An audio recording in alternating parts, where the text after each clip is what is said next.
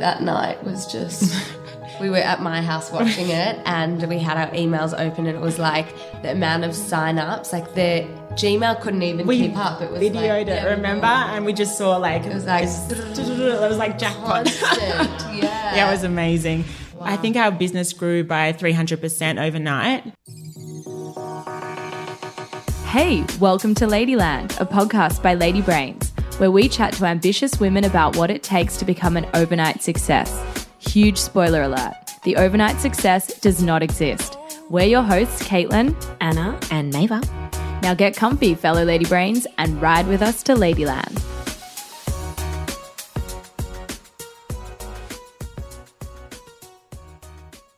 Back in 2014, peer-to-peer platforms were on the rise. We were all renting our houses out on Airbnb and jumping in strangers' cars for a ride home. Well, this was happening across various sectors. At the time, Lauren Silvers and Lisa Maree recognised that in beauty, there was a gap. No tech platform existed to allow people to book beauty services on demand. So they started formulating an idea, seeking funding, and building a business separately. Yes, the two originally started out as competitors. Lisa was creating a booking app for beauty freelancers, while Lauren was doing the same but with a focus on salons. It wasn't until an investor introduced them that they decided to join forces and build Glamazon, the Uber of beauty, which allows customers to book stylists on demand directly to their homes. Since its launch in December 2016, Lauren and Lisa have appeared on Shark Tank, secured over $500,000 in funding, are dominating the Australian on-demand beauty market, and are already looking at international expansion. You'll hear all of this and more, but first, we asked the girls about who has helped to shape them as entrepreneurs.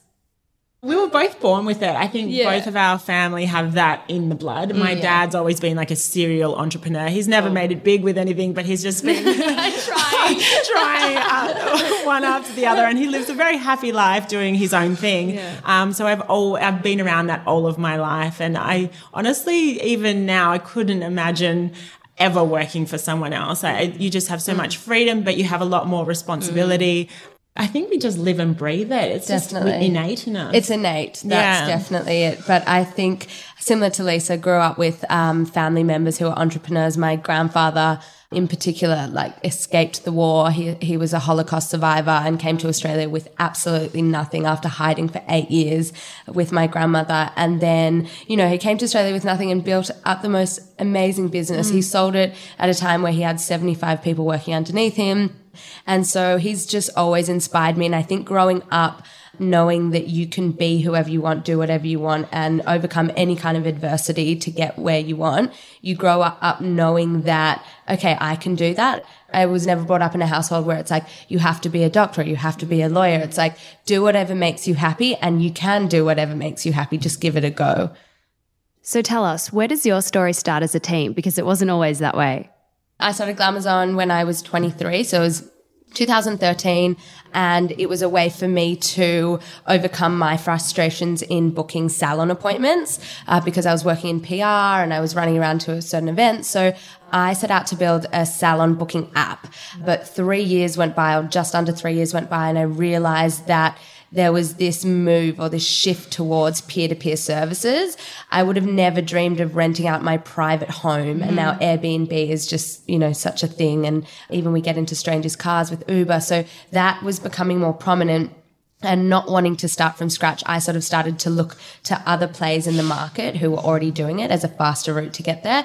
And I met up with a couple of other, competitors to what Lisa was doing at the time. But then I guess I'll leave Lisa to say how we actually met. Yeah, so I have another business. It's based in Los Angeles, and I've been doing that for 10 years now, which makes me sound old. So I was living in America I was overseas for about 5 years. And at the time where I was living overseas, I saw an emerging trend in the market for at-home beauty services. So that was something that was really prevalent in America. I ended up moving back to Australia around that time, and I saw that there was nothing here. There was a big gap. So I started what I called at the time was Glam Crew. So it's funny because it's Glamazon, Glam Crew. So close. And we didn't know each other. I didn't know of you. You didn't know of me. We were completely separate, and I think that was mid-2016. And a couple of months after I started the business, I was introduced to an investor. Just by chance, it wasn't something that I'd like I was really seeking out. It was like a casual meeting, and I spoke to him about what I was doing. He really loved the idea, and he said, I want to do something with this. I just don't know what it is, and just leave it with me, and I'll get back to you. And he sort of left the meeting, and I was like, oh, that's interesting. And I hadn't considered investment before because my other business I'd bootstrapped, and it was hard. It was really hard. So this opportunity, when it came up, I thought might be a good chance for me to fast speed my business along and get to where I want to be a lot quicker. At that time, he'd gone away and done his due diligence on me and introduced me to Lauren, and in between all of that, he'd contacted you. Yeah, I got a random call one day, and it was a voicemail because I'd missed the call. He said, hi, my name's blah, blah. I'd like to talk to you about your business, like call me back. And he said his name, so I Googled him and I was like, oh, investor, that's interesting. I called him, we had this like 45-minute chat, and he wouldn't tell me the name of the company that had originally contacted him, but he's like, I know someone, and it sounds like you two are so complementary, you guys just need to meet. Like, I'm going to be a matchmaker. He just did his due diligence on Glam Crew and on like what else was happening in Australia in the market, and found Glamazon and just called me out of the blue, just cold called me. Yeah, and so he came back to me at that point and he said, look, I found this business, it's called Glamazon. I want you two to merge. If you merge, I'll invest in you. That's basically what he said. It. Wow. Verbatim. So he connected us, and we met. We belonged to the same business club. So we met in the business club. We'd never met each other, but we belonged to the same club. We live a couple of streets from each other. We introduced ourselves. We had a chat. We had a lot in common and the same views. And I think we're both kind of spiritual. We both believe in things happening for a reason. And we walked away from that meeting, met 1 week later for a coffee, and shook our hands on a deal. Like, it was like so easy.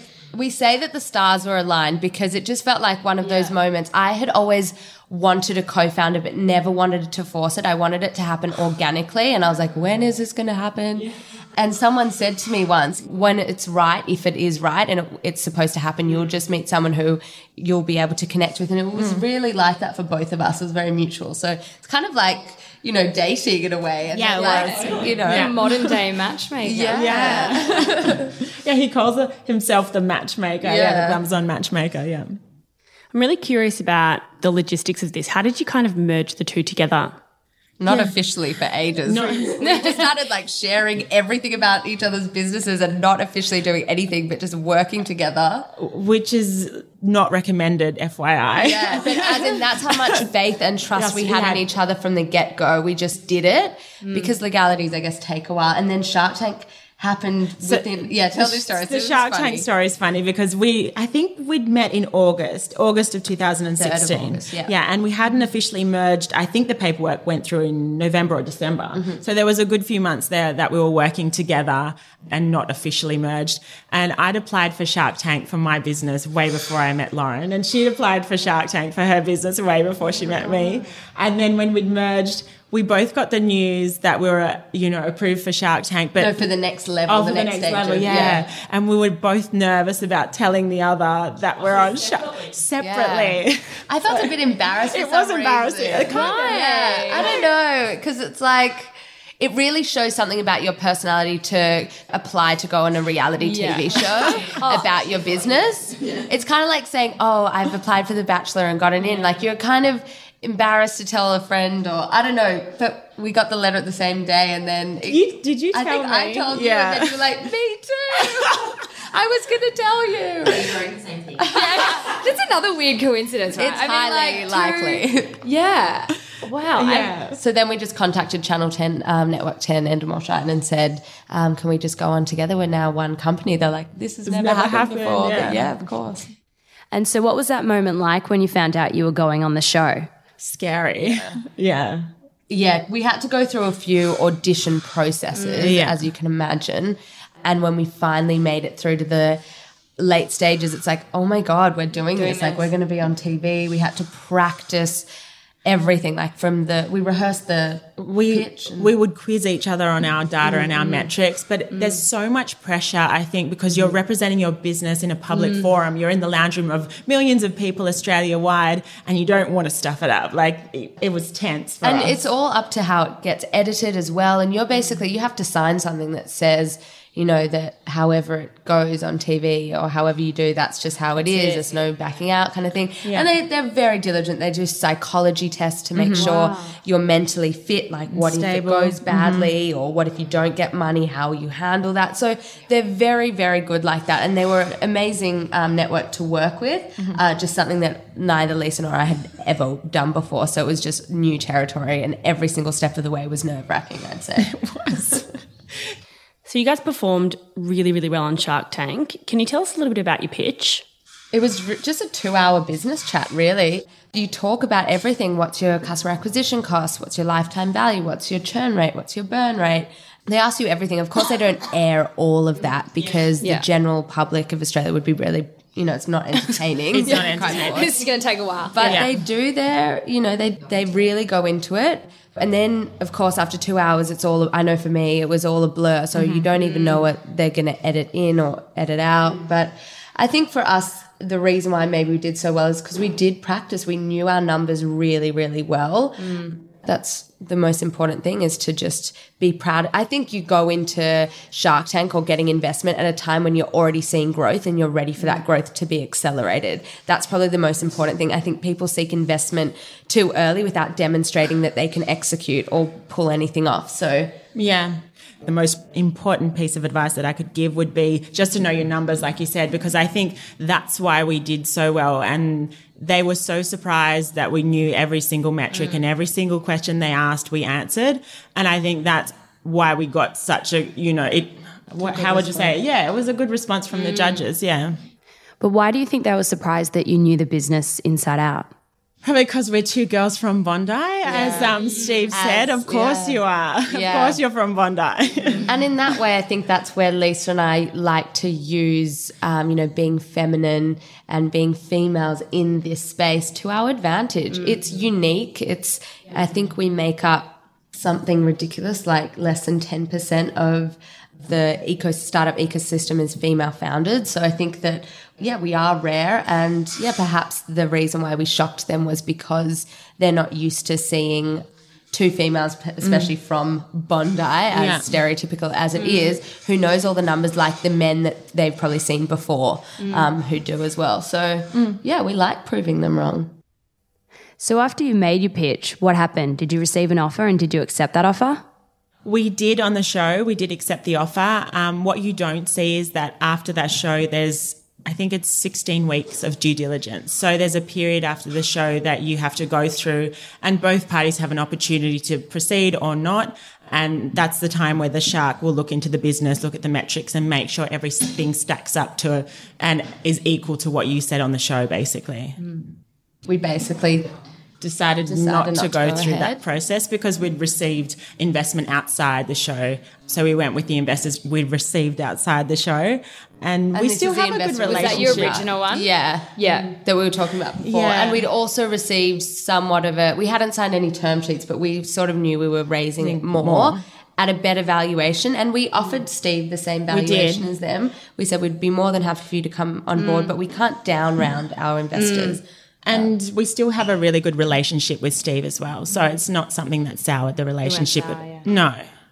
And what was that conversation like, turning away such a big lump sum of money? It was over email, luckily, because after the show, you deal with their assistants and their team. So we didn't have to say it to Steve direct, although we did pass on a message to him just to, say thank you. We were so appreciative of his support. It did make it a little easier in that way. Yeah, but it's hard to say no to money. So, I mean, it's $250,000 that we were offered, and it's very difficult when you have a young business and it's in need of funding to turn around and say, no, we don't want your money. But I think you have to look at it from a high-level business perspective when we made the decision, in the interest of the business. Yeah. So what was the effect of that Shark Tank episode airing on your business? It was incredible. Was it? Yeah. Like that night was just, we were at my house watching it and we had our emails open and it was like the amount of sign-ups, like the Gmail couldn't even keep up. It was videoed it, remember? And we just saw it was like jackpot. Constant, Yeah, it was amazing. Wow. I think our business grew by 300% overnight. And it was just, And then a it was flow-on consistent, effect, like 50% for the next revenue growth month on month after that. It was constant. I mean, it all sounds fine and dandy, but the purpose of this is to be real and to be honest. I think with extreme growth comes more problems because it was hard for us as the small team that we were to handle that growth because you have so many more customers and I have so many more stylists applying. How do you screen and onboard the stylists at the same rate that the customers want to book? And, then you're recruiting and then you're taking time interviewing people. And so it is challenging to grow that quickly. It was a huge blessing and I'm so grateful. We're both so grateful for it. But with huge growth comes teething problems. So now we've sort of stabilized, which has been great. So how do you go about dealing with those teething problems and any negative feedback or reviews from customers? It's very difficult. I think we laugh about it now, but at first it's sort of just you go, it feels like someone's hit you in the stomach. And it just takes a strong mind and a strong will. And you say, all right, this is feedback that I'm going to take on board and we're going to improve the product and show these people that we can actually do something incredibly well. And it was just a small glitch along the road. It's kind of like what Richard Branson says, like most of the time being an entrepreneur is just surviving and it is just building up that resilience. But at the same time, Lisa and I, we always say we don't care if we're right. We don't need to be right. We just want to win.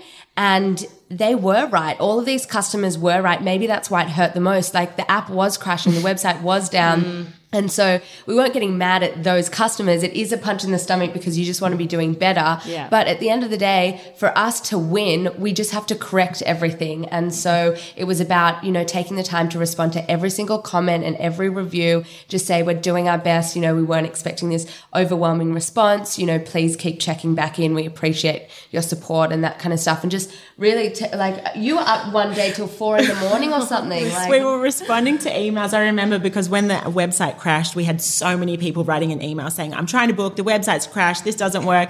And they were just coming in, like Lauren said, there was thousands. And it took us about a week, I think, to reply to all the emails. And I'm so sorry, it's up now. And it was a long week. Yeah. But you just have to do that. Like the customers are the most important thing and we never lose sight of that. And when a customer gives us feedback, whether it punches us in the stomach or not, they are right. The customer is right. So we just have to do whatever we can do in our power to make sure we win. I love that. And I love that you're also hands-on. I know we may have been overhearing before, but I love that you're also talking to customers and you're getting feedback. And that is so important because that makes the business, doesn't it? Totally. Yeah, and we're in between customer service girls at the moment. Yeah. but either way, I love You do, but you have to wear hats, right? Either way, I love being in customer service because there is no better way to understand your customer, even after the data and analytics that you're collecting, all of that stuff. You can't understand them until you talk to them. And even just speaking to that customer just before, it was so eye-opening just having that conversation. And I bet you because I called her, she's going to be an advocate of Glamazon, not because of she didn't have a great experience, which we dealt with. And it's very rare that it happens, but they need to know that we're here and they will speak to a person on the other end because we care. And that's one of our big metrics. So it's 98% plus customer satisfaction and that our customers will always speak to a human, never a robot or one of those forms that you fill out. How do you deal with that kind of stuff as you scale, not wanting to use chatbots to deal with customers? Just perfecting the process to reduce the amount of complaints. And we already have in the systems and processes over the last year that we've set up, we've been able to make sure most services actually go really well because our onboarding is super strict. Like it's an audition in person. So we know the stylists in the end and we know their work.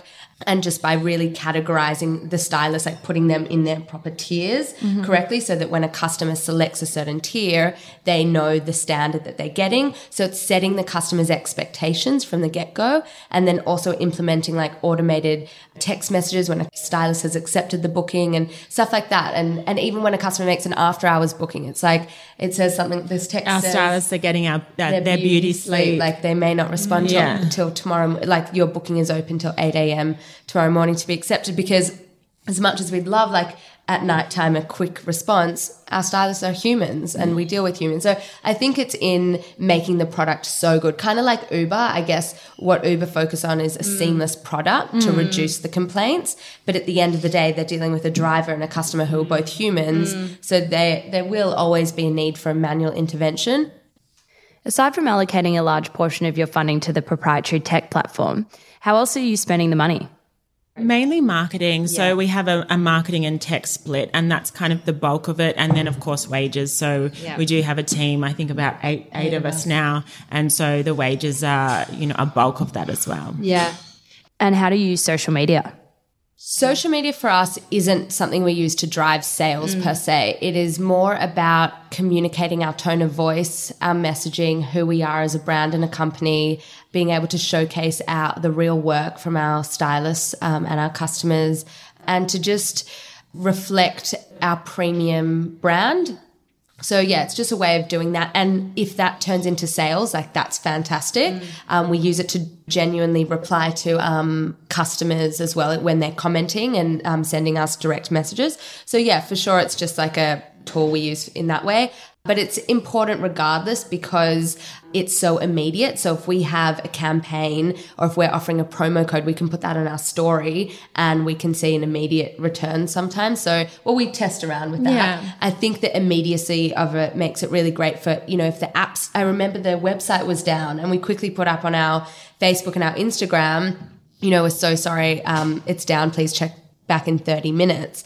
And that was really effective for us. So we use it in that way. Yeah, and it's good for brand awareness. And like Lauren said, the tone of voice we create, we can put images there that we can't put anywhere else. And I think people relate to social media these days more than anything else too. Definitely. And we're such a visual company as well. It's like, how else can we showcase this amazing work that our stylists are doing in the homes of all of these Australian women? So it's a great tool in that way. And this day and age, everyone looks to social media for a brand's reputation as well. So I think if they look at a company and they have 1,000 followers and in their minds, they believe that they're a small company where they might in reality be a huge company. So it's become super important in this day and age. And just to kind of touch on teamwork, how do you guys work together? I know, you came together quite synergistically, but what's it like day to day? It's actually so much fun. It's like working with my best friend. Yeah. We do have our moments. Like I think sometimes when there's a decision to be made and we're on opposing sides, we have our moments. But I think we're both the type of people to go, all right, let's try this. And if it doesn't work, we'll do the other way. Like neither of us, as I said, we'd rather win than be right. So we're both the first to put up our hands, say, I was wrong. Like, this is what we should have done. But, of course, you have those heated discussions. I don't think we've ever had we haven't yelled at each other. But we've had a big disagreement. No fights, no, but we do have, heated discussions at times and I think that's normal. And I think it's good to have different opinions too, because if we were the same person with the same opinions, what value would one of us be bringing to the company? Nothing. It'd just be one of us. But I think it's really important for us to have different opinions and bring different things to the table and have those discussions at times. For sure. And I always think friction is a really good thing because you always get to the next step through friction. If you just are the same, if you're stagnant, then you'll just drift. Friction really keeps you moving. So that's really great. But it's been a blessing working together. But we go out together, we go have lunch together. It's been really nice. It's been really nice. And also we have different strengths, so that helps as well. It lets us focus on our different strengths and then we both add that to the company. So I'm not about to question anything to do with finances or ops or things that Lisa's so good at because I'm 99.9% of the time she's 100% right. But then again, with a customer, as before, we had this customer complaint and I was like, Lozzie, she's so good and so nice and lovely. And I just know that that's what she's good at. So I leave it to her. So we have our strengths and our weaknesses and we play to our strengths. Okay, so obviously Glamazon has had a really positive upward trajectory and has been really successful since you've launched, but I think it's kind of important to acknowledge some of the challenges and failures as well. So has there been a moment in your journey where something has really, really gone wrong? Yeah, I would say in terms of hiring our in-house team, we were offshoring. That was really challenging because it was genuinely affecting our customers who we care about so much. So that's where you go, oh, we made the wrong decision in doing that. But then we correct it. Like everything's learning. Before Lisa's time, I was contacted by someone who had opposite skill sets to me, wanted to come on board, was just so interested in Glamazon, had built his own business, a marketplace as well, had over 4 million Instagram followers across all of his channels. His biggest one was like 2 million Instagram followers. Someone who I thought could bring a lot to the business. Gave me investment as well, like 50K. He was like, this is how into it I am, like, let's do this. And in the end, he turned out to be a criminal. Funnily enough, and I'm not going to name names, a similar business in the Australian startup world had the exact same guy do the exact same thing to them a few months before. So we bonded over that. And then after me, I saw him doing it to someone else and I warned them because I could see who he was contacting. And yeah, that was probably, I'd say that was a huge failure on my behalf. And it taught me a lot about who to trust and you know, not to just say yes to any bit of money that was thrown my way or someone wanting to help so badly. It's like I should have questioned. And the funny thing is my gut was like, oh, something's not right. But at the time I felt so, I guess I was at a low point, and you do go through highs and lows on this entrepreneurial roller coaster. And I had hit a low point of like, I was stagnating a little bit. I hadn't had new customers. I was just having repeat customers, which was lovely. But this was going to breathe fresh new life into the business, so I thought. But I should have questioned my gut instinct because it was sort of screaming at me going, something just doesn't feel right. But yeah, I learnt a lot from that. I look back now and I think, God, I wasted so much money. Like, I think you get advice from a lot of people, and when you're young and eager, you want to follow everyone's advice. And it was the biggest mistake ever. I can count the number of times I did that, and pretty much every time it was the wrong thing. So my lessons I learned with that was just to follow what I knew was right and my gut instinct, and stop, trying to take everyone's advice on board, because everyone doesn't know your business like you know your business. So yeah, that was a massive lesson for me, and I still cringe now thinking back at all the times I, spent money on something and was sure that it was going to work and it was going to do this and do that, and then it didn't. Me too. And there was times in that business where I remember there was a time where I had $5 in the bank account and I had staff and I didn't know what I was going to do, and, I wasn't getting paid myself, and yeah, it was gut wrenching, and I didn't know what I was going to do at that time. And finally something came through and I got myself out of that situation, but it was hard and I learned a lot of valuable lessons. And so we just want to round out with some final questions. What makes you happy? My dog makes me so happy. So when you said that, she just popped into my head. I look at her and she just warms my insides. She's my happiness every day, and she's been snoring through the interview. So Puppy has been here. I hope you haven't heard that.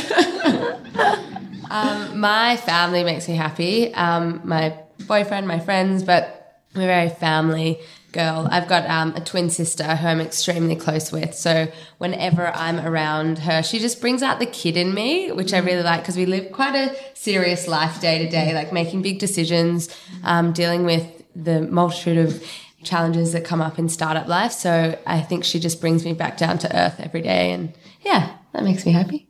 And who inspires you? I don't know. I don't have a particular person that inspires me, but I like to surround myself with people that I aspire to be like. So I wouldn't say there's a particular person in my life, but a lot of the people that are close to me are investors or entrepreneurs or people that have been really successful in their lives in a multitude of ways. And I like to be around that. And I think that's the way I live my life. Mm-hmm. And lastly, what's next for you guys and for Glamazon?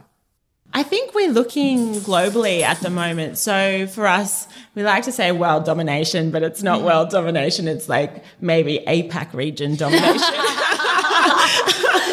Yeah. But I mean, 33% of all revenue for beauty services is spent in the APAC region. So I think it's a pretty good market to hit. Yeah, it's a good target for us. And we're also looking outside beauty services. we want to build and grow this business, so we're looking at all of our opportunities. But we do have, like, in our near sights, looking over to Asia right now. And here's what the girls had to say about overnight successes. It's that whole fallacy about overnight success as well. Like, Glamazon has been going for so long. And it just does take that long to get it going and for people to trust you. And next thing you know, it's 10 years later down the track. Thanks for listening. Please be sure to subscribe to our podcast, follow us on Instagram, lady.brains, and head over to ladybrains.com.au to find out more about our events and other cool things that are happening.